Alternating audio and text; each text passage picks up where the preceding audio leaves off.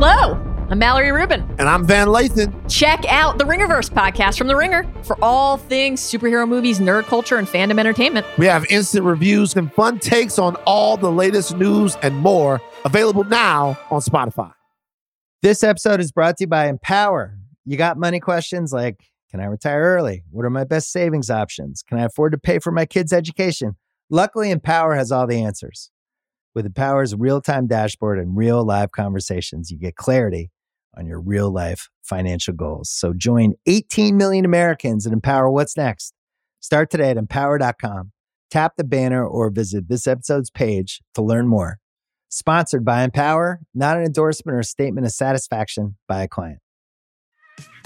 There's a lot that could impress you about the all-new Honda Prologue EV. True, it's got class-leading passenger space and clean, thoughtful design and intuitive technology. But what really sets the Prologue apart from the competition is that it's more than an EV. It's a Honda. Honda, the power of dreams. Visit honda.com/prologue to learn more. Cold open question of the week, Kaz. Dave. What is the big deal about hour-long Iron Man matches? We do this every week on the show. Yeah, we're kind of pros at this whole working for an hour thing. I don't know what the big deal about it. Everyone's like, oh, whatever. Let's start the damn show. Okay, let's do it. What's going on, jabronis? It's Pitch Mr. Perfect, Skylar Aston. Hey, this is Bruce Pritchard. This is Roast Battle Season 1 champion Mike Lawrence. Husky Steve Kazee. This is Trey Kirby. This is your girl, WWE superstar, the legit boss, Sasha Banks. Hi, this is Lillian Garcia. My name's Kevin Owens. I'm Shinsuke Nakamura. I'm AJ Styles, the phenomenal one, if you will, and you're listening to You are listening to You are listening to The Masked Man Show. The Masked Man Show. The Masked Man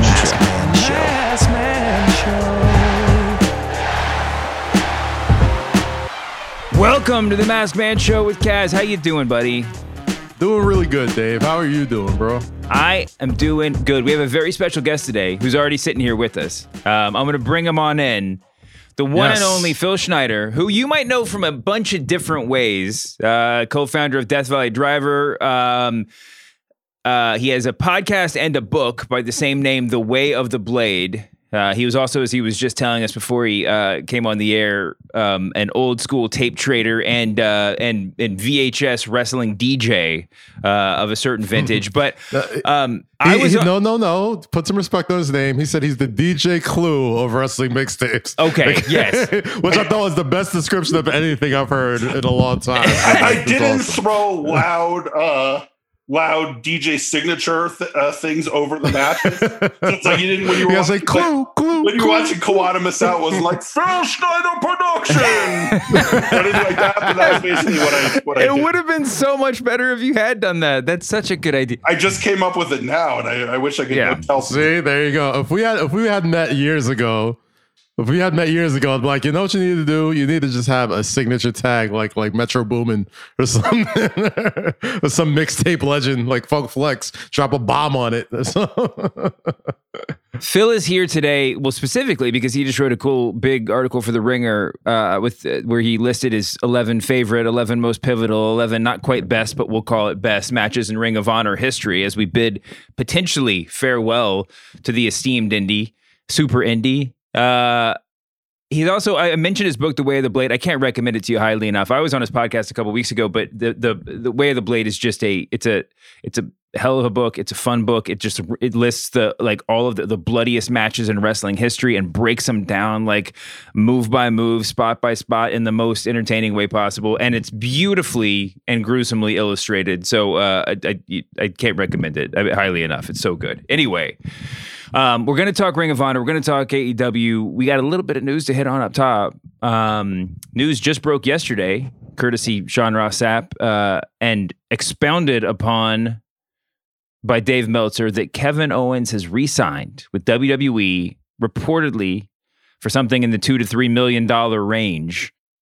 I got to tell you, it makes me very happy. It seems like I am totally at peace with the sort of PWG era of WWE not panning out for them, and for the wrestlers, and for AEW kind of taking that space. But man, if Kevin Owens and to a pretty close extent Sami Zayn weren't just like the perfect people to just the perfect WWE, the perfect indie people to have like found a home in WWE, I don't know who is. And I'm just excited to see that we're going to see more and more of that. What do you think, Kaz?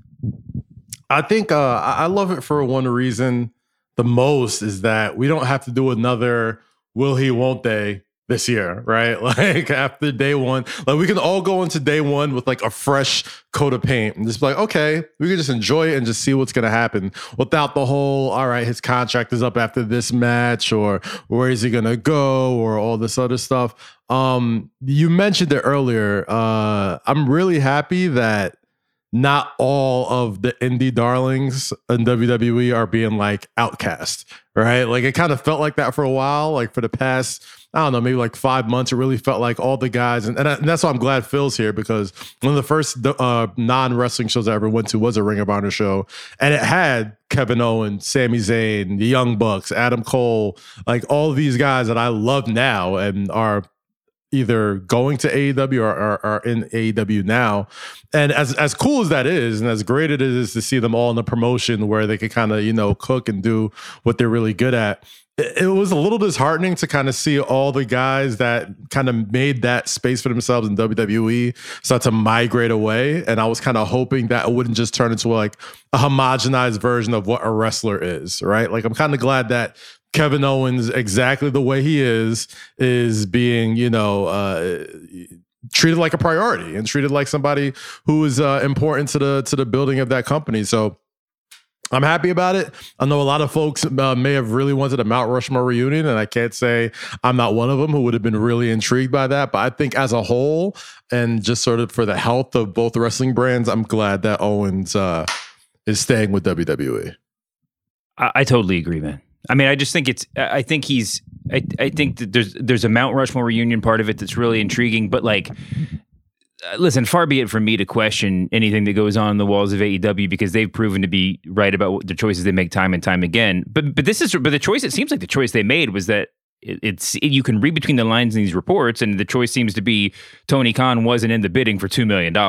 He wasn't interested to that degree, which it seems like this is, that's a decision on, that's as deliberate decision as anything else. But and it's also timing too. There's a lot of big contracts. And I think that there's a limit to how many of these, like, let's reference the indie scene stories you can tell at once. I think Khan's probably aware of that, and I think with it, while Kevin Owens has like an undeniable value, I think that actually people always talk about it, the roster getting too stuffed over there. I think they would have happily had taken him there, but he might he might be the first piece of evidence that the roster is actually kind of near capacity. Not that they wouldn't have signed, like they would eagerly sign 24-year-old Kevin Owens out of Manitoba or wherever the hell, but the top of the card is what's really stacked, and the amount of money you're going to spend just kind of like having replaceable cogs at the top of the card. That's a really interesting question. Anyway, Phil, what do you think? I agree with you. I think a part of it is also, Owens, I think, is somebody whose health he's had some injuries. And I think there's something to be said for a guy who's just saying, look, let me take the big contract and I can be happy in a place that I'm familiar with.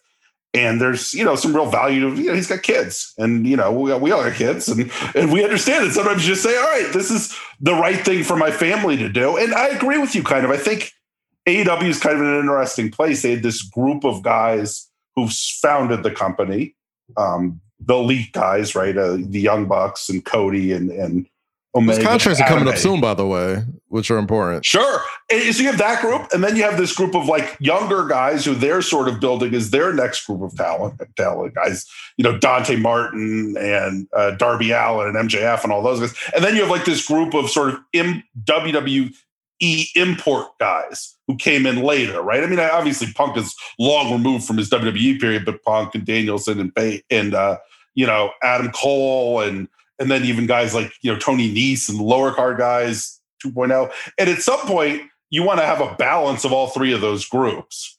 And if you just sign every cool person that the WWE releases, eventually that barrel starts getting a little full. right? And I think that barrel's even starting to get a little full now, because last night, Winter is Coming takes place, and at the end of the show, Bray Wyatt's trending because he doesn't show up. And you don't want to become that company that's only cool because we're like, well, who's going to make the jump next? You know what I'm saying? Like, eventually you got to really just hone in with what you got right there. And you can see it, man. There's as much as Kevin Owens / Kevin Steen would probably fit right in there, I don't think they lose anything from not getting him right now. We can pivot into a Ring of Honor discussion here, because I think we all probably saw Kevin Steen live at Ring of Honor shows at some point in the past. There was something during his peak, his feud with, I mean, you could define his peak a lot of different ways, but his kind of solo peak, feuding with Jim Cornette, all that, the latter Generico matches. He was their big star, or one of their biggest stars, but certainly positioned as like the top guy at times. And even so, and even though there was the whole thing about Cornette not thinking he looked like a main eventer, and that sort of being the gimmick and also the reality and blah blah blah, it does seem like the moment that he walked out, and not in NXT he did great too, whatever, but the moment that he walked out and challenged John Cena, you could just feel the thing. It's like, oh, he fits in this ring, he fits in this production. He doesn't, he just, this is what where Kevin Owens belongs. And weirdly, it's like there's some guys in NXT that we would say he's a main roster guy. He's never going to get over there, or it's not going to. It's apples and oranges. But when he shows up at on Monday Night Raw, it's a different vibe. Kevin Owens is like that from even as big of a star as he was in Ring of Honor and all over the indies, as big as a star or success as he was in NXT. He's a WWE main roster guy. Like he's a bigger star under the spotlight than he is elsewhere. And you can't say that about every single person, especially some of the dudes who've gone to AEW. They send him to go give Logan Paul a Stone Cold Stunner and throw Machine Gun Kelly off a stage. I think they trust him. I think he's as big a star as you're going to get over there. Even if, most people's definition of a star is, well, now he's got to become champion and now he's got to have a long reign. Like, no, like that's not usually the case most of the time. A lot of guys can be very valuable in their role and not necessarily have to be at the very main top of the card. And I think even the more I think about it, a lot of these guys that we love that have left AEW in a way has raised Kevin Owens' stock. And maybe he doesn't get a reported $4 million deal if Bryan's still there and like Cole's still there and like all these guys are still there. Who knows? Maybe. If Vince is bidding against Impact, I don't know if he gets $4 million, right? Like if Vince is beginning and go back and do the Battle of Los Angeles if you don't sign this contract. I think there's I think without a doubt. But that's the beauty. That's the beauty of AEW though, right? Like because that company is doing well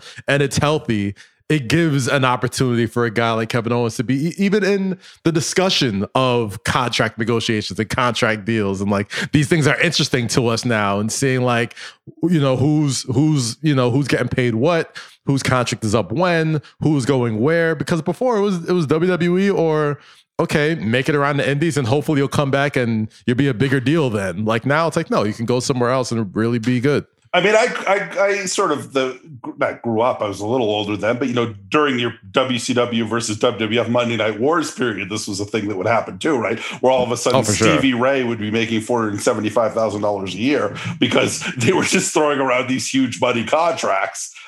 So it's good for the wrestlers that you can get back into that a little bit, where people can actually say, hey, I've got some negotiating leverage and I could go to AEW or I could stay here. I mean, it's interesting that you had all those releases with that being an issue, because I think in some ways, there's an interesting dichotomy with Owens getting the bag and a lot of people who you would think would be valuable to the WWE and to AEW just getting, straight up released, right? It's true. Mm. It's true. I mean, it seems to me, and I haven't heard this from anybody on the inside or anything, but it seems to me like they're just decided they're picking their shots, right? It's like instead of spreading this money around, we're just going to like point at the people that we think can be main event, the headliners in WWE, and we're going to pay them that way.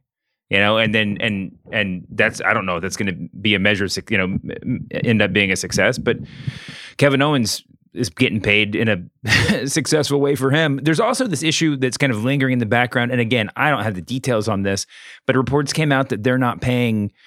Well, the report was, the headline of the report that I read was just contradictory, but it was about wrestlers not having downsides anymore. They do have downsides, but it's like they don't really have upsides in the same way they used to. Is that they've taken away, obviously, a lot of the house show bonuses, pay-per-view bonuses have been gone for a long time, and they've been trying to figure out how to remonetize that, well, in fits and starts. But also there's a report that they're not getting merch bonuses anymore, or merch, royalties. And I don't know if that's true, but regardless, the meat of the story is that base salaries are going up.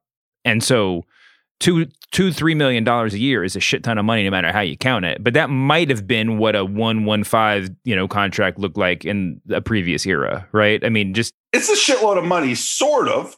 But if you think about how much, the 11th guy on the Orlando Magic makes, right? I mean, when you compare it to that, or you compare I was about to to say, I'm like, he's not making Alec Burks money. You know what I'm saying? Exactly. Like $30 million, Yeah. Yeah. Well, and if you look at how much, the Khan family is paying the former Jacksonville Jaguars coach every year now. Yeah. There you go. It's a lot of money. No, I'm just kidding. They might not be paying him. He kicked a dude, but anyway, yeah. So I mean, it's cool. Tony's got to be thinking, look, we're paying you all this money. At least come out on Rampage or something like that and kick somebody, right? You gotta feel my gosh! If we're giving you the cash here, but at least come out and listen. If Tony had any stroke right now, that would be his last so moment as Jacksonville Jaguars head coach. Just come out and kick a kicker in the leg, and then we'll send you on your way. Then we'll give you half of the salary we owed you. I remember TNA did a match between, I think, Rupert from Survivor and somebody else from Survivor. This is a long time ago. They actually got a couple people from, so I think maybe Johnny Fairplay with it. Yeah, they had Johnny Fairplay around for a while. I think they had Rupert too. And they had did a match on a pay-per-view with some people from Survivor. And it feels like Urban Meyer versus whatever, that kicker. Put him in a tag, the kicker and somebody against Urban Meyer and somebody. So you have the wrestlers can do the majority of the work. I mean, it's something, right? I mean, you got to fill 3 hours of TV a week. You know, I support it. It's one thing. Here's a little AEW tidbit to throw into this Kevin Owens conversation. Then we'll talk Ring of Honor. It was just reported that AEW's officially signed Brody King, which is not shocking. He obviously has a history. I think they talked about signing him before he signed his last deal with the Ring of Honor. King was a pretty major free agent so far as these things go.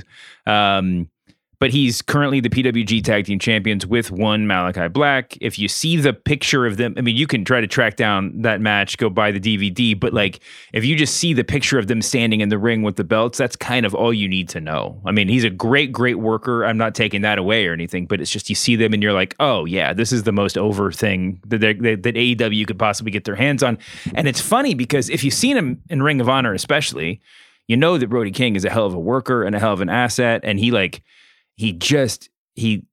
the part. He is the part. I mean, he's just a big fighter, and it's a lot of, and he's very, very good at being a pro wrestler.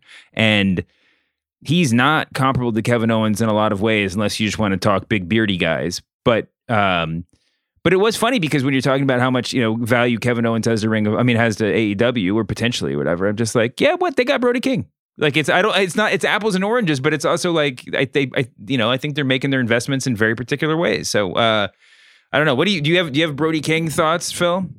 I like Brody King. I think it's a good point. I think maybe you can get 80% of Kevin Owens with Brody King for a lot less money. It's like if you're looking at the salary cap, it's like, how much value do I need to, can I get DeMar DeRozan's production with a smaller contract? I'm on the ringer now, guys. I got to do the shit.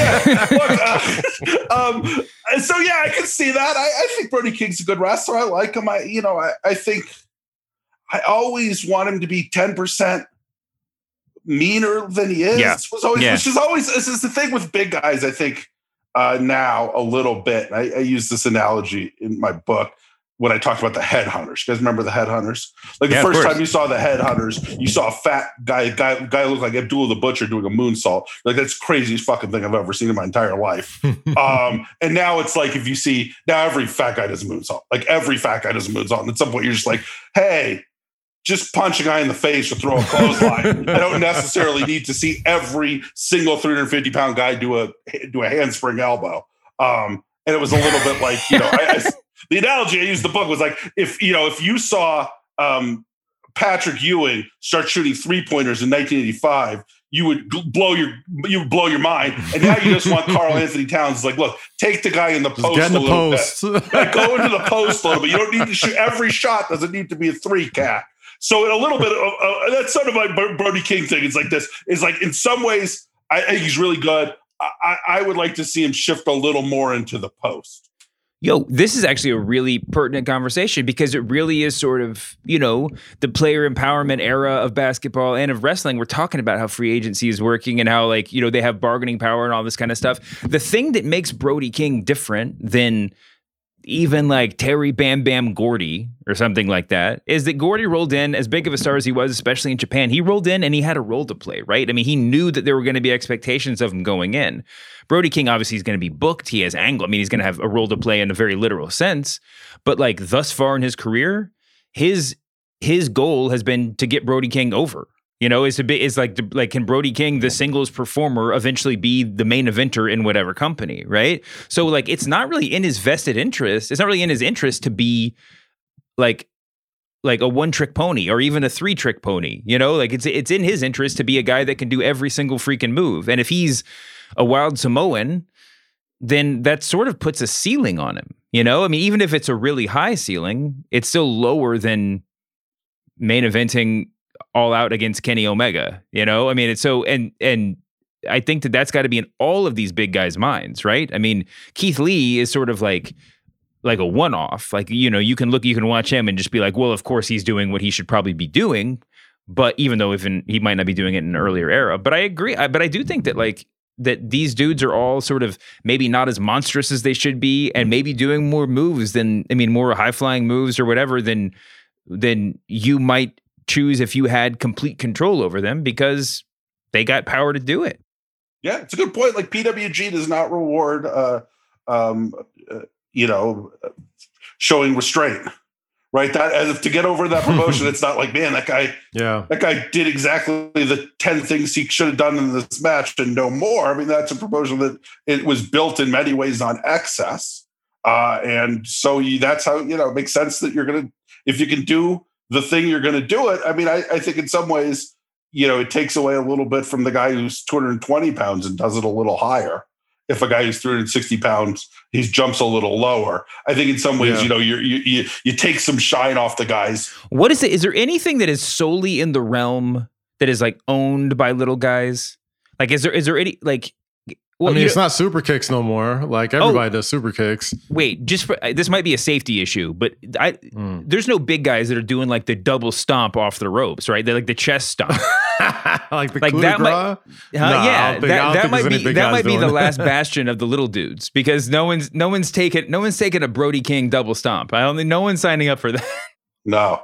I try to think of who's the biggest guy who does a double stomp. That's a good question. I think Finn Balor is the biggest guy. Sounds like something I should be able to answer too. It feels like the reason you have me on this podcast is for me to point out the guy from the 70s who was 320 pounds and did double stomp, but I'm coming up a little blank here.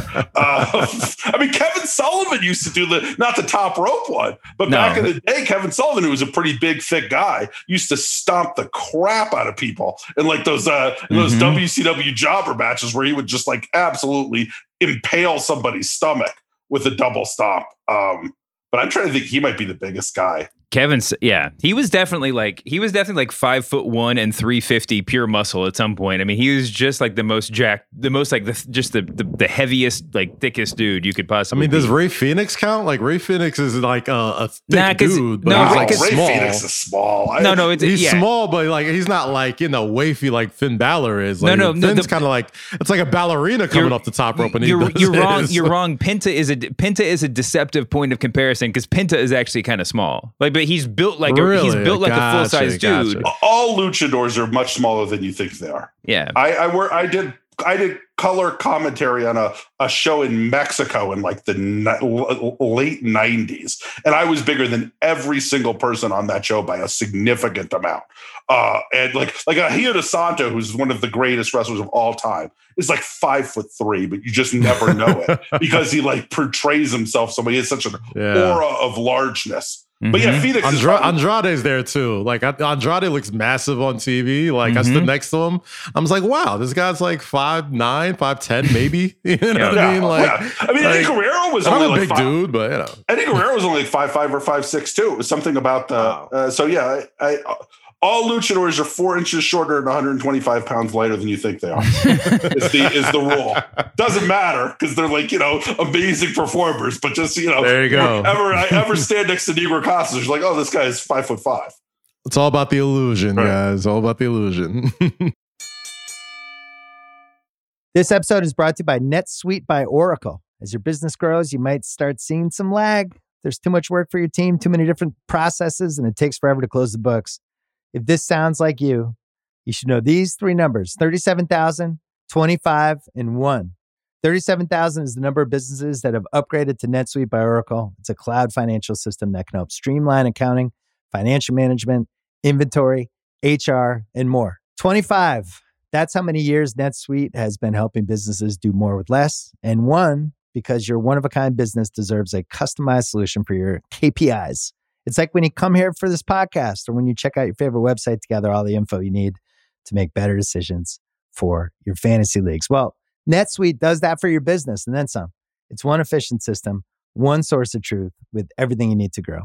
Right now, download NetSuite's popular KPI checklist designed to give you consistently excellent performance absolutely free at netsuite.com/ringer. That is netsuite.com/ringer. This episode is brought to you by Lululemon. Guys, if you're ready for a new pair of pants, try one of Lululemon's ABC pants. They're made to make you look and feel good.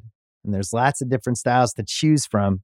My favorite, because I walk around LA every day, I like the joggers. I'm not jogging, I'm just walking fast. But if you're working out, I would try them out. And if you want something a little sleek, maybe business-like, maybe try the ABC Slim Fit trouser. But I am a joggers guy. Once COVID happened, I was just like, I want to wear jogging pants and joggers and all kinds of soft pants as much as I possibly can, especially when I'm working out. Ultra comfortable and versatile. ABC pants are really in a league of their own. Buy a pair right now at lululemon.com. All right, we got to talk about this Bryan Hangman match. I should say Danielson Hangman. I was saying Bryan just to be safe. Danielson Hangman match and a couple other things from Winter is Coming. But first, let's talk about the end of Ring of Honor. This past weekend, we had potentially the final battle in Ring of Honor history. Everybody knows ROH. Everybody knows the company. We've been talking about them sideways for the first portion of this podcast. There have been times where Ring of Honor was like probably my favorite promotion. Certainly, going to see them live at the Hammerstein in New York when I was just sort of like, getting my sea legs in like the wider world of pro wrestling when I was writing about it and stuff was sort of breathtaking. All the people over there, Joe Koff, everybody else are just like incredibly nice people and smart and I mean, it's undeniable. Just look at all the talent that's come through there. That's now main eventing in bigger places. It's pretty significant. They are owned by Sinclair Broadcasting. There's a lot of backstory there. I think that for better or worse, they were just sort of happy with the status quo, and so didn't really make a big move to get bigger when other people were, and didn't make some of the maybe moves they could have made to stay a little bit more relevant. They did stay relevant in the sense that like through the entire pandemic, they kept everybody employed and paid them, which is, a pretty stunning thing to do in comparison to everybody else. But the fallout, I don't know, directly or indirectly, is that now it's the end of 2021. They're closing up shop and they're saying they're going to come back in some form, maybe in April. But the word is that they're just going to be using independent, they're not going to have anybody under long-term contract, and that's sort of just going to be a super indie, or best of the indies sort of situation. Who knows? As Final Battle came to its close, it did seem like both through rumor and through, impression that this might actually be just the end of Ring of Honor. Who knows? But If it is, Phil, what are we going to remember Ring of Honor for? Well, I think in some ways it presaged professional wrestling the way it is now.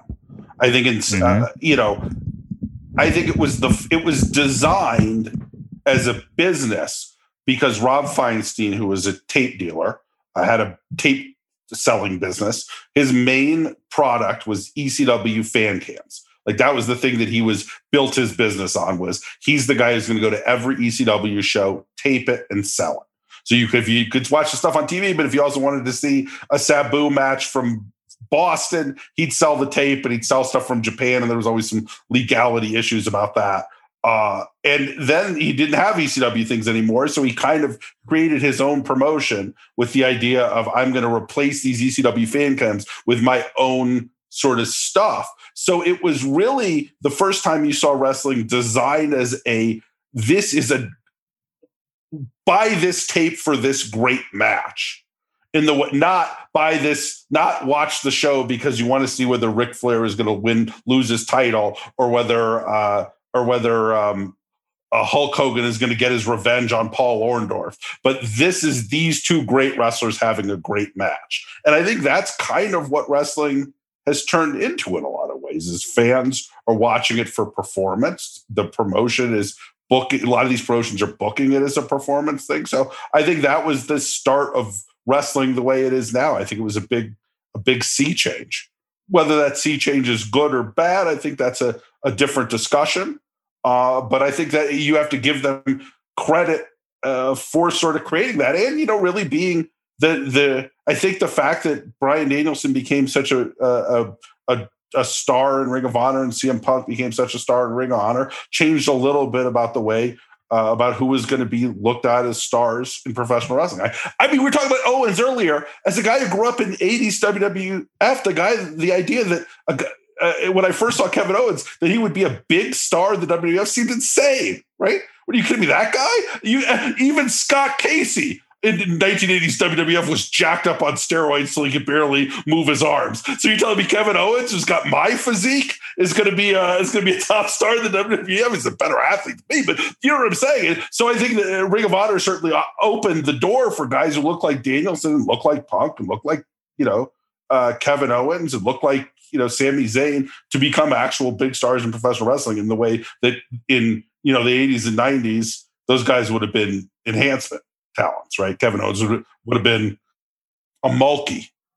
To me, I kind of feel like Ring of Honor as a, it's been an offspring for wrestling fans, right? Like with the WWF and their success, they kind of took a lot of what ECW did and like turned it into the Attitude Era. But like for a lot of folks who, were only growing up on like YouTube links and not really seeing ECW as it grew. Like, yeah, there was blood and guts and cursing and beer and all this type of stuff. But there was also like, you had Dean Malenko matches, Eddie Guerrero, Jericho, Rey Mysterio, like all these, incredibly highly technical matches that, you didn't really get to see a lot in American television. And then, you got a little bit of that in the cruiserweight division in WCW. And then once WCW kind of went away, and WWF was the end all be all for like most mainstream North American pro wrestling.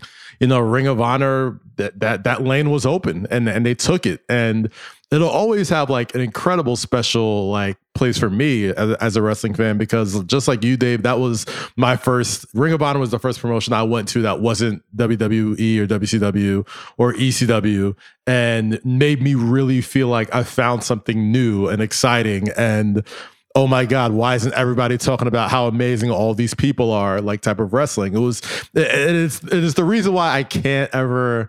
I know I give AEW fans a lot of shit here on this show because it's fun too, and it's hilarious. But at the same time, like, I was definitely that person the first time I went to a Ring of Honor show. Like the first time I went was I think Best in the World, I want to say 2014 or 15.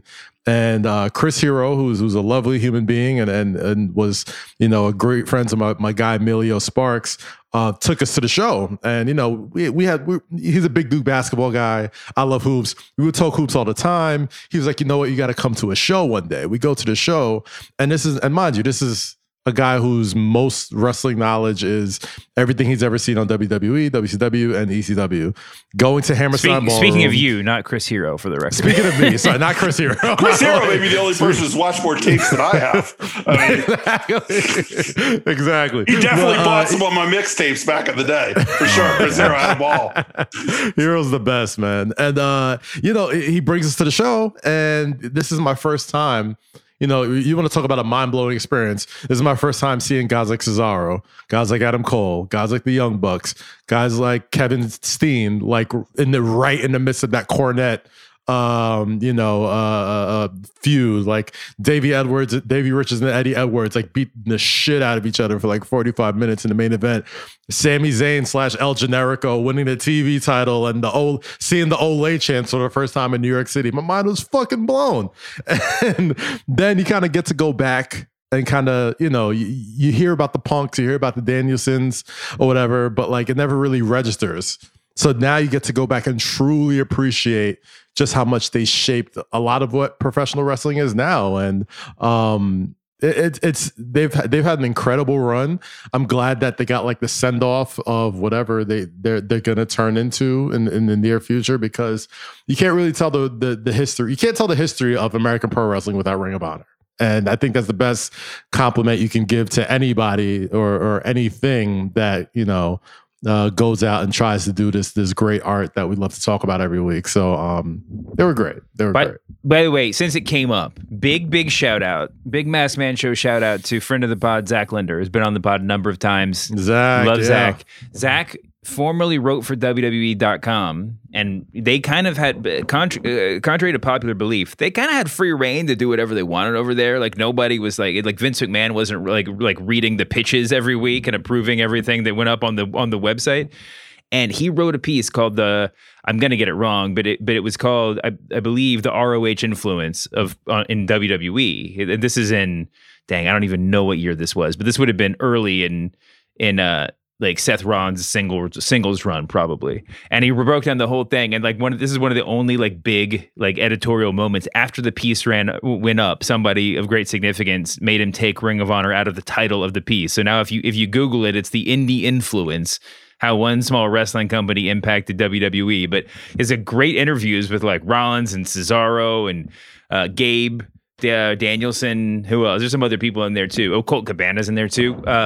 It's a cool piece, but yeah, it's been ROH's influence has been a real thing that people have seen for a long time. I just want to say, just anecdotally, I believe my very first introduction to live Ring of Honor wrestling was what was the little venue at the Hammerstein? Oh, is it the Manhattan Center? Manhattan Center, yep. Where I got there late, always roll into these matches embarrassingly late, but I got there late. You get off the elevator, like you take this little elevator up and you walk in, basically like spill out into the ballroom and the Briscoes are having a brutal, like hardcore match. I mean, just like swinging chairs and just various other plunder at whoever they were in the ring with. That was the All Night Express or who, but I was just like trying to get my bearings and I was like, holy crap, they're really just laying it in. Like that's a real chair and it's really brutal and I'm not accustomed to seeing this at such close proximity. And then all of a sudden I realized that I'm standing next to one of the Briscoes' wives, and there's actually an extended Briscoe family, but she's holding, I think it was whoever had the baby first, but it was like the firstborn Briscoe son was being like held, a little baby. And the wife was just like having a conversation with whoever next to her, and she's like, "Those are fake chairs, right?" And they're like, "Yeah, totally fake chairs." And I was like, "Those are not fake chairs." Oh my God, I've got a Briscoe family story too. Oh my God, that's great. Let's push it back. I am at the CZW Best of the Best tournament when the Briscoes are like, this is pre-Ring of Honor, early Briscoes. Mark was 17. Maybe Jay was 18. I know Mark was too young because he didn't wrestle on the first ROH show because he was too young to wrestle. He was like 16 or something. Yeah, so he might have been 16 or something like that. And they're matched up against each other in this tournament. They're doing their Mark versus Jay, and they're just absolutely killing each other. They're going through tables. They're getting. I mean, CZW is a promotion again where we're not rewarded with subtlety. This was excess. And I actually was standing in front of Briscoe's mom, and she was like nervously grabbing my shoulders like to steady herself as her kids were like, kids. I mean, these were Briscoes when they were clean cut teenagers, were like dumping each other on their heads and smashing each other in their chairs. And poor Mom Briscoe looked like she was ghost white watching this. Like, what am I letting my kids do? So yeah, like I'm earlier than you guys. I think I was at their second show. I didn't go to the first show, but I was somebody who went to a lot of Northeast indie wrestling but pre-Ring of Honor, and the differences between that, and you started to see a little more with there's Jersey All Pro Wrestling had a lot of those Ring of Honor guys. CZW were starting to bring in work rate guys like Homicide and Loki and Danielson and Chris Daniels pre-Ring of Honor. That's kind of where they got them all from. But like you go back a year or so before Ring of Honor, like you go to these Northeast indie shows, and the best you'd hope for was like a stiff Axl Rotten chop. Oh, that's a pretty good shot. Or maybe Sal Sincere would take a nice bump. But you would go to these shows where there would be nothing you'd possibly want to see outside of maybe one spot in one match. And then you'd go to something like Ring of Honor, and like even the openers would be doing these moves from Japan that you'd seen on tapes. And obviously not these guys weren't Jushin Liger, but they had that inspired things. You're like, man, this is not what I'm used to seeing at all. Oh, bro, the dark match that I went to, the first show was Adam Cole and Kyle O'Reilly versus the Young Bucks. Like, imagine, and that's the dark match. You know what I mean? So it's just like they no subtlety. Exactly. You hit the nail right in the head with that, man. It was mind blowing. I was at Jay Lethal's first ever match in JPW. He's against a guy named Rainchild, who I don't believe Rainchild ever went on to do anything more than a handful of JPW shows around the side. But I was at Jay Lethal's first ever match, and you know what? Jay Lethal's first ever match, the guy was doing a lot of stuff and looked pretty good. And you expect to see a 17, 18-year-old in his first match, doing like suplexes and tobes and stuff like that. And and in some ways, I think indie wrestling, sometimes guys would learn to run before they learn to walk. A little bit. It's like, first you should really know how to throw a good missed clothesline before you learn how to throw a released dragon suplex. Yeah. It was definitely a different approach. And it definitely was a pretty eye-opening thing as a fan to watch this. You're like, man. It is. I one of those very early Ring of Honor shows. I saw Cole and O'Reilly against Cedric Alexander and Caprice Coleman, and that was a total. I was just like, who are these jobbers? Like, whatever. When they came out, but I think that's Ring of Honor did have that sort of like Young Lion-esque system where they would put dudes in tag teams and just say like, let them learn on the fly, sort of. I mean, they weren't quite ready for prime time, and they did need to learn how to do they needed to hone their wrist locking skills probably a little bit more than in previous generations at that point. But they let people develop, and they brought people up. I mean, it's interesting because a lot of the indies we see now, it's like you think about them as a place where these people flourish as stars before they get a chance to be a star somewhere else. But in Ring of Honor, they were coming up from the very bottom. They were able to develop into stars. So many of these guys, in the latter days, you had the Elite era and everything else, where it was just sort of like one new main event scene replacing another. But they were just an incredible place. I mean, for talent to develop top to bottom. And one of the matches I wrote about in the piece talk about it was CM Punk Raven, and that's a thing where you could really see CM Punk turn into CM Punk, turn into the guy who was going to be one of the top stars in professional wrestling for the next 20 years. I mean, he would turn from a guy who was working IWA Mid-South shows with Ian Rotten to a guy who actually was in there with Raven, who was a pretty big figure in professional wrestling at that point. Had been in the WWE and had obviously been a huge part of ECW, and him kind of going toe to toe with him on the microphone and in the ring, and sort of building this really compelling feud based around a lot of the things you would see him do later, right? I mean, he was doing the whole point of the feud was that Raven was a guy who had known to have a good time with things. And CM Punk's a guy who doesn't do that. And he would do these promos about how Raven reminded him of his drunk alcoholic father who used to beat him and used to pass out in the shower with an old style. And every time he hits Raven, he's hitting his dad. And really compelling stuff. And you'd see, wow, this guy's got something that, even his contemporaries were also really great professional wrestlers. They don't have. And it really was a chance to see, okay, this is something that he's going to do at a higher level. And that was a lot of that stuff. I mean, Danielson just did an hour-long match, and he had this whole series with, Austin Aries 20 years ago where they went 90 minutes and the same kind of thing. And he had his chance to really develop, this is how I'm going to work a super long match. And now he's doing it on national television. So last night. One of the really cool things about, that's a great segue, and I'm really sorry that I'm not going to grab onto it because I just want to wrap this Ring of Honor segment. But one of the cool things about the piece that you wrote for the Ringer, Phil, was that you went through, it was not just like the best work rate matches or the best, whatever. It's a sort of sampling of all the different things that Ring of Honor had to offer over the years, and a lot of the big figures are represented. And so it sort of, takes you through some Ring of Honor history and pro wrestling history by reading it. All the matches, I think, are either embedded or linked in there, so you can go back and watch them all. And there's a lot of really cool stuff in there. Given that it's impossible to reduce Ring of Honor to one article, let me make it even harder for you. If you could reduce Ring of Honor to one match, if you could only just send one link to somebody and be like, this was a good wrestling company. Well, is it going to be like Kenta versus Joe? Like what's the one match? It's probably going to be Kobashi versus Joe, although it's interesting. I guess it depends on who I'm sending it to, because so much of Kobashi versus Joe, what made that special was the history of Kobashi and what he meant to professional wrestling. So if you're trying to send that match to the guy who's never watched a Japanese wrestling tape, maybe that's not it, because maybe so much of what made that match special was Kenta Kobashi is Kenta Kobashi. He's in America and he's doing a Kenta Kobashi match. So, geez, boy, you really did put me, because my favorite Ring of Honor match is Homicide Steve Corino, which I wrote about in that. Yeah. That live. Oh, and that's not representative. That's like, I wrote, my book is on the Way of the Blade, 100 of the Greatest Bloody Matches in Professional Wrestling. That's one of them. But that wasn't a work rate match. That was two guys trying to murder each other with barbed wire and fists. Maybe it's Punk Joe 3. Yeah, I like Punk Joe 3. Because it's more digestible than their first two, which were both hour-long matches. And they have the immediate thing of like, wait, you sent me a 71-minute video thing for me to watch. It is a big main event match with big stars, seeming like big stars, and a real like climactic moment.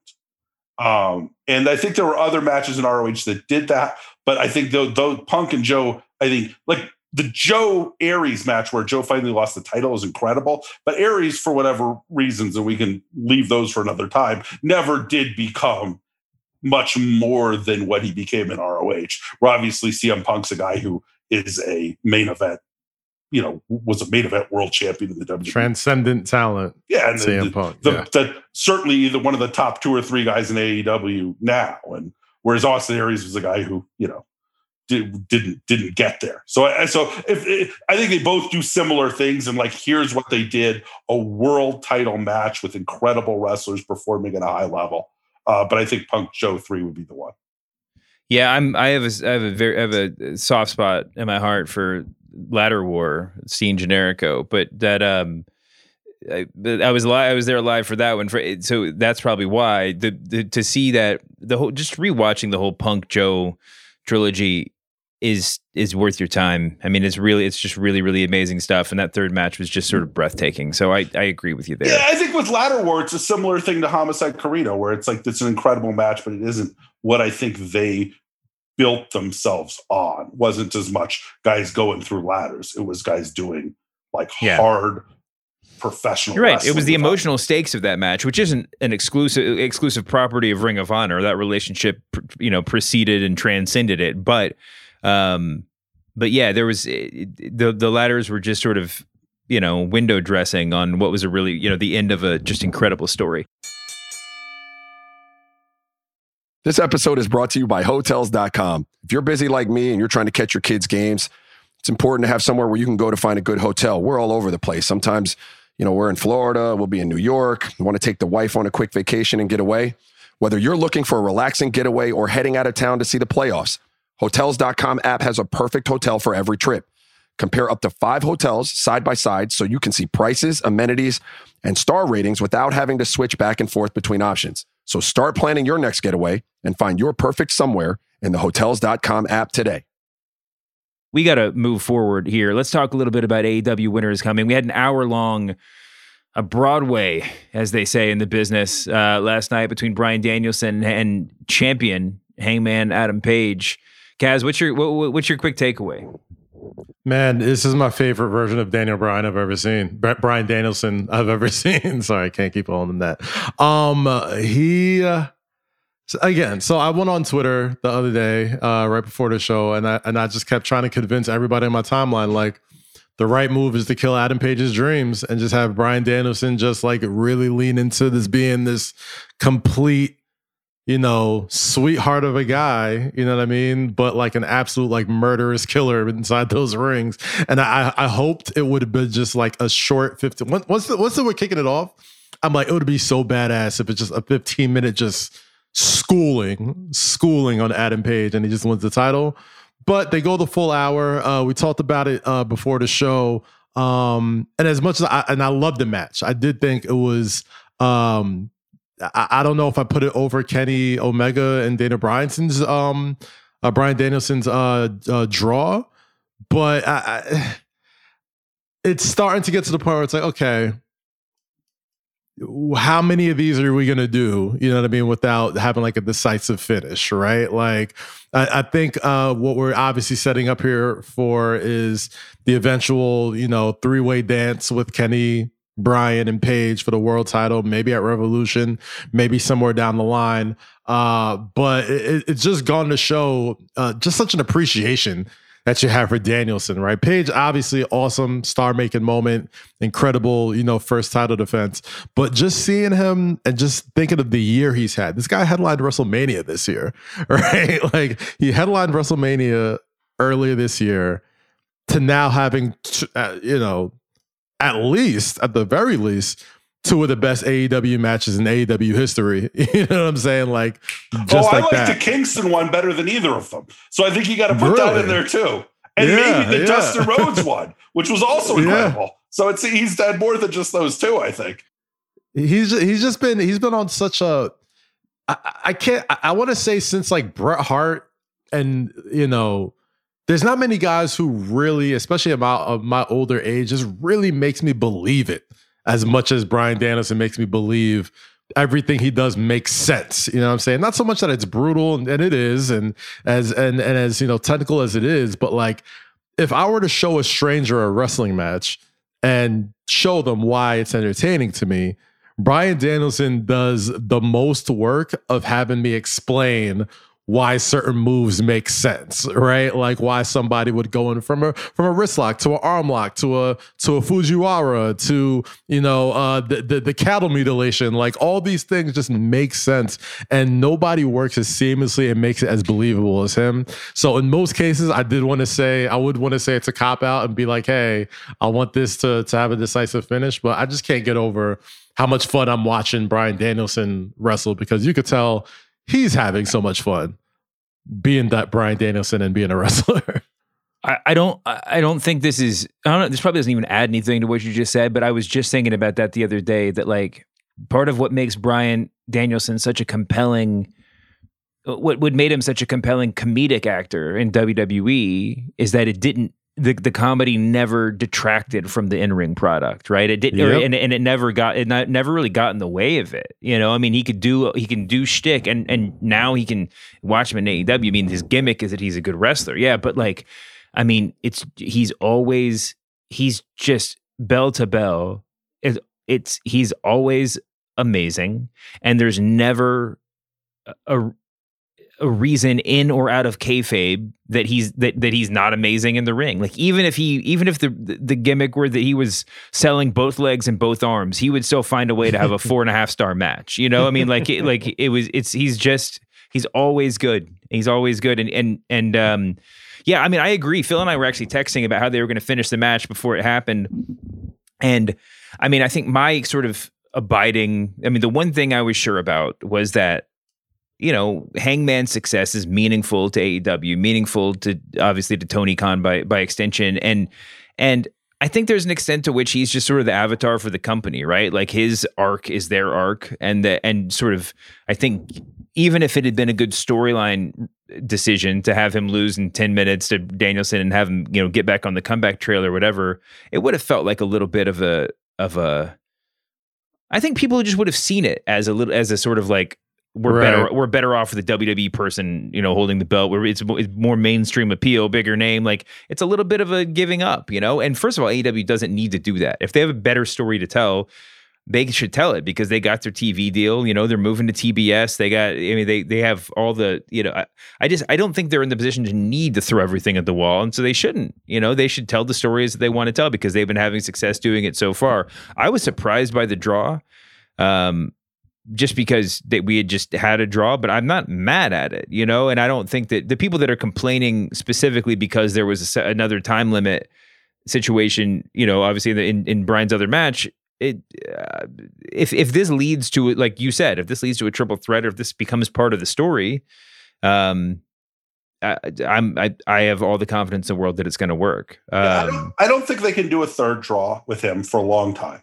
I think you're risking him being a guy who can't finish a match if they do another draw. I'm a Bryan Danielson guy much more than I am an Adam Page guy. So I kind of wanted Danielson to win, but I think you really risk him being Ronnie Garvin if you have this big, huge build to him finally winning the title, and then you have a feud that's mostly him watching Bryan Danielson beat up his friends, and then having Bryan Danielson beat him up. I think you kind of really risk him being a guy who doesn't have a ton of value after that.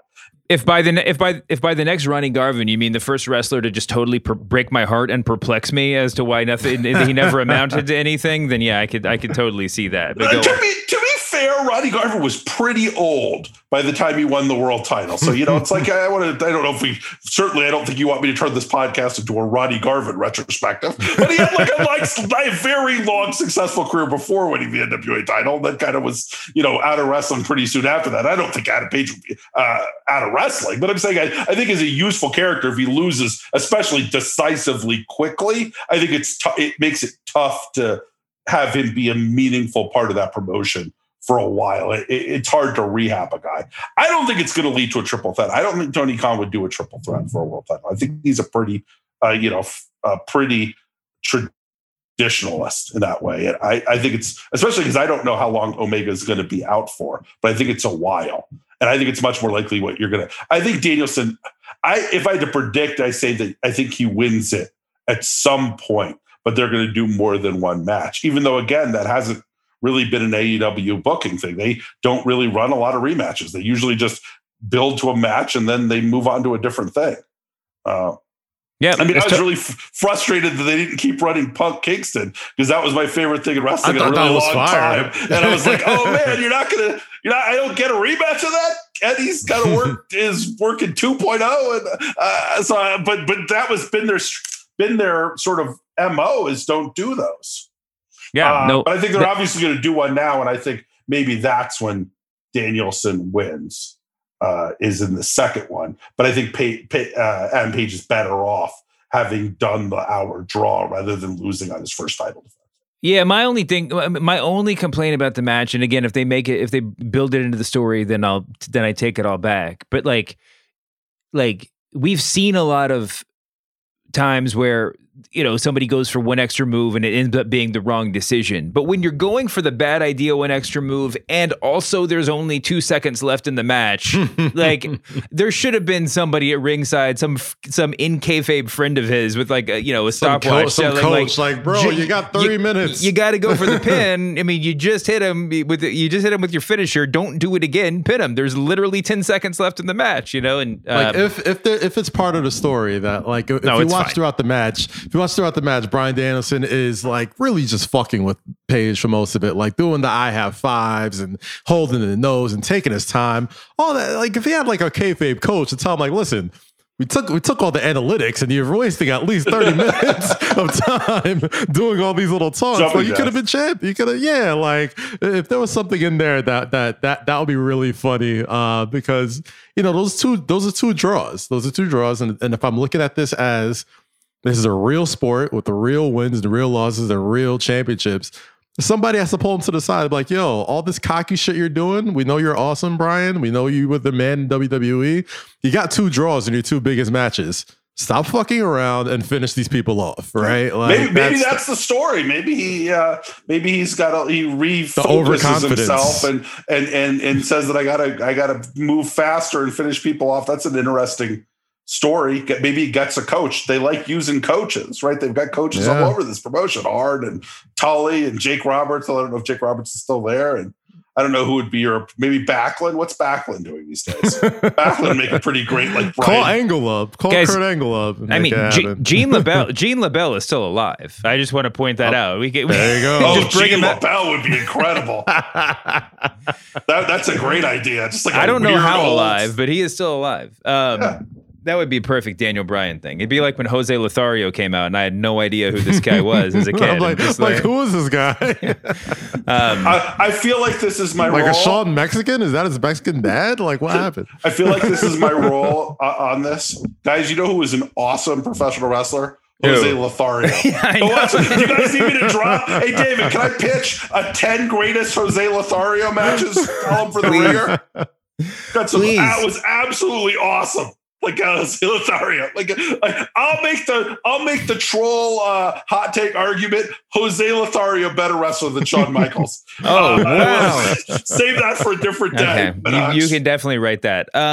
Is there? Listen, I mean, winter. Anything else from winter is coming? Oh, the Sheeta Deep match was fire too. I mean, obviously everything is going to be overshadowed in conversation by an hour-long draw, for the title or whatever. But those two have like insane chemistry. That whole ending sequence was really, really nice work. So make sure that's there. There's also this sort of like lingering, when I was like checking the results today, there's this sort of lingering like static in the air about this promised announcement that's never going to happen. And it seems like there's a couple of times where it seemed like that Tony Khan was about to announce the Owen tournament or whatever, and it didn't come through. I don't know what's going on there. I have a hard time getting too worked up about it, but a lot of people were talking about that today. Well, there was a big Canadian free agent who might have been a nice first Owen come champion who ended up not being available, right? So maybe they're shifting gears here. I guess that makes a lot of sense, actually. Yeah, they've got some Canadians on the. Montreal is different than Calgary, so maybe that would have been maybe he wouldn't have been an appropriate Owen champion. It's like I don't know whether there's a Rougeau's family versus Hart family inter-Canadian feud or something like that. I'm not sure that KO is fighting on the behalf of the Rougeau's at any point now. He had a pretty bad experience with them, right?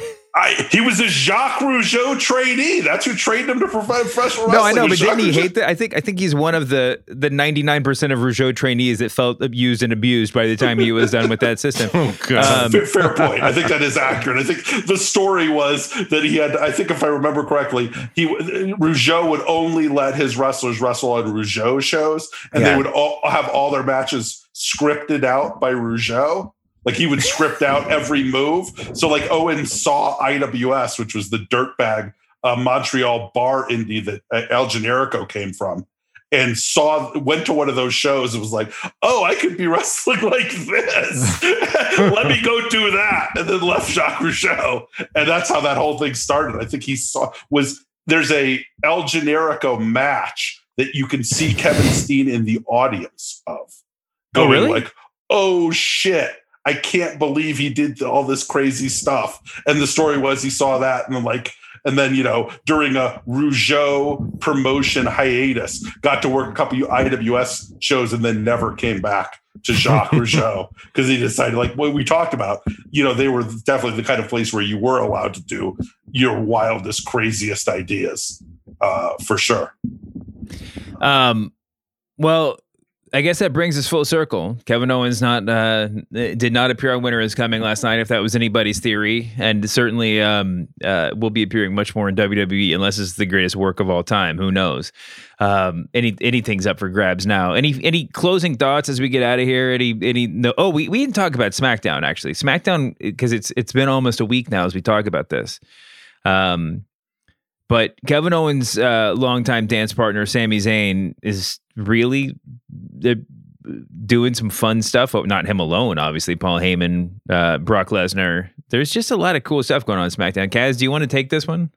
Yeah, I just wanted to just give some flowers to Comic Brock, right? Like, this is the most we've heard him talk in maybe, I don't know, 15 years, when he like first was about to leave the company and he was going up against Goldberg. But like, hopefully, I don't know if this is just a 2-week thing, but like Brock Lesnar and Sami Zayn being like a weird Canadian odd couple was something I was really looking forward to and hoping we can get more of. I think, Brock Lesnar is engaged, and you can kind of tell when he's having fun with something that, he does some of his best stuff. And the fact that he's been able to like really kind of carry SmackDown the past 2 weeks without wrestling that much. I mean, yeah, he'll do a couple F5s here and there, but just really by his mic work. I think that's a tremendous credit to Sami Zayn. And, even the shtick with Paul Heyman saying, like, I must be on an edible and stuff like that. Like, it only bodes to show what we kind of talked about in the beginning of this episode, where guys that we loved seeing, whether it's Ring of Honor, whether it's in the Indies, whether it's wherever it is, I'm glad that they're staying in this sort of pro wrestling as well. I'm glad that AEW's mission statement isn't, we're going to take all these guys that we loved from PWG and Ring of Honor and all these guys and make this super duper pure work rate show. I'm glad that a guy like Sami Zayn, who we all know can wrestle circles around anybody out there, can go out there on Fox at 8 p.m. and legitimately get some laughs out of people with Brock Lesnar of all folks. So if Kevin Owens re-signing and Sami Zayn being in the A storyline of the WWE right now with Brock Lesnar, that's only could be a good sign for the future. That could only be a good sign for people that, that we like to see on TV. Like, the whole point of this whole, wrestling war right now is that we like wrestlers and we like to see them on TV doing fun stuff, right? Like that's really all we want. The fact that those guys got those spots and are getting those spots right now should only be seen as good news for folks who are fans of WWE and fans of those wrestlers as well. So I just wanted to point that out and just say how much I'm really, really enjoying that. I couldn't be having more fun. I mean, it's Sami Zayn makes everything better because he's just an incredible talent in so many different ways. He also makes everything. It also really helps a setup like that, because like Brock Lesnar looks bigger standing next to Sami Zayn, Brock Lesnar, and not even just in size. Brock Lesnar and Roman Reigns, Sami Zayn stands in such stark contrast to him, and everything he does with his physicality and his acting skills, everything else. His Larry Davidness, like his Larry Davidisms with the no one's gonna be able to see my mannerisms. I'm doing it, but trust me, it's very Larry David. If you guys are listening, I mean, it's funny when you think about. We were talking to tie it back a little bit. We were talking with ROH. Sami Zayn spent his entire career up until joining the WWE never speaking. Mm-hmm. Didn't say a word for the first 12 years he was a wrestler. Didn't even see his face. Never talk, right? Never to cut promos. I mean, I think the idea of his gimmick was that he didn't speak English, which, in hindsight, maybe a little problematic. We can talk about that some other time. So it's the fact that it turned out, wow, this guy, in addition to being a tremendous professional wrestler, is actually a really, really funny comic presence on TV. Is pretty cool. That I don't think people certainly who were fans of El Generico knew that he had that lane too. Like most great comic minds, stuff that they did in their earlier career might be frowned upon now, but they have learned to adjust with the times, right? And really turned into some great stuff. The equivalent of problematic tweets. Just a smidge. How is what Generico did problematic when you have like 3 dudes doing that gimmick in AEW right now? Like it's by the way, hey, I'm not close. That's also sort of problematic, right? And by the way, I hope Sammy stays in WWE because, like I said, he's part of the variety show there and he fits in really well. And I hope that there's, bigger and better things for him on SmackDown and WWE in general. But if he did jump ship, if he did go to AEW, I hope his first order of business would be to like get back into Generico gear and take out Infinito and Fuego Jr. or whatever, and just be like, no. I am the one and only gringo working the luchador gimmick in this turf right now. And I'm going to take it back from you guys so I can sell more shirts. Multiple dark elevation Apuestas mass versus mass matches. Only on dark elevation does this feud take place. Fantastic work by him. And I just hope that there's a long future with him in WWE too. Owens just gave an interview where he was just like, "No, the decision was easy. It was a better deal for my family." So, good for him for making what he said was an easy decision. And kudos for that being easy for him. We got to get out of here. Phil, do you want to say anything on the way out the door? I've got a book. Plug your stuff. Yeah, let me plug my stuff. So I've got an article on theringer.com, which is a website that I think fans of this podcast are familiar with, on the some of the great matches in Ring of Honor history. And like we mentioned, there are links to all of them. So if this is stuff that you're kind of interested in, but are primarily a WWE or AEW fan, you get a chance to kind of dip your toe into some really great matches in wrestling history. So I think folks are should be excited about that. I've got a book, which is on Amazon.com, which is Way of the Blade, 100 of the greatest bloody matches in professional wrestling history. And I talk about some matches that you absolutely have heard of. And I talk about a lot of matches that I guarantee you have not. And so I think folks can look at that as a really cool resource. I've got a podcast, Way of the Blade, where I discuss one of those matches with a different guest. And I've had on a bunch of different writers. Dave's been on. I've had on Dustin Rhodes and Steve Kern and Tony Khan and a bunch of other famous people that you've heard of and a bunch of people you haven't heard of but are really good on the radio. And I've got a blog called Segunda Caída, which I've been writing about professional wrestling on for 15 years and has all kinds of random cool match reviews and thoughts on that. So lots of ways to follow me and see my stuff. Well, Phil, thank you so much for doing this, man. We'll do it again soon. Kaz, you want to get your plugs in too? You know what it is, man. Say less with Kaz, Loki, and Rosie every Tuesday, right? Wherever you stream podcasts, but specifically on youtube.com/Kazim.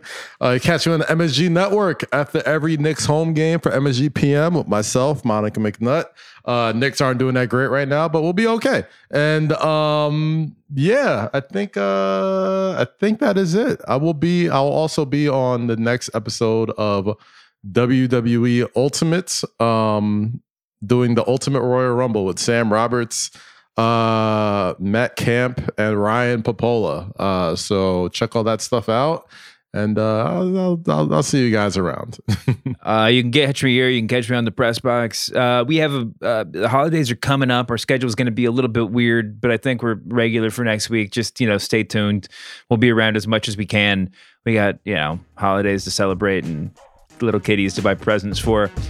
Thanks as always to our babyface production assistant John Kerma. Happy birthday, Brody Lee. We're thinking about you, John Moxley. We'll see you back here next week, humanoids.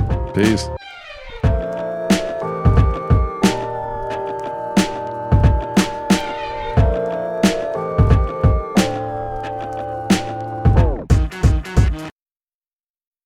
This episode is brought to you by Hotels.com. If you're busy like me and you're trying to catch your kids' games, it's important to have somewhere where you can go to find a good hotel. We're all over the place. Sometimes, we're in Florida, we'll be in New York. We want to take the wife on a quick vacation and get away. Whether you're looking for a relaxing getaway or heading out of town to see the playoffs, Hotels.com app has a perfect hotel for every trip.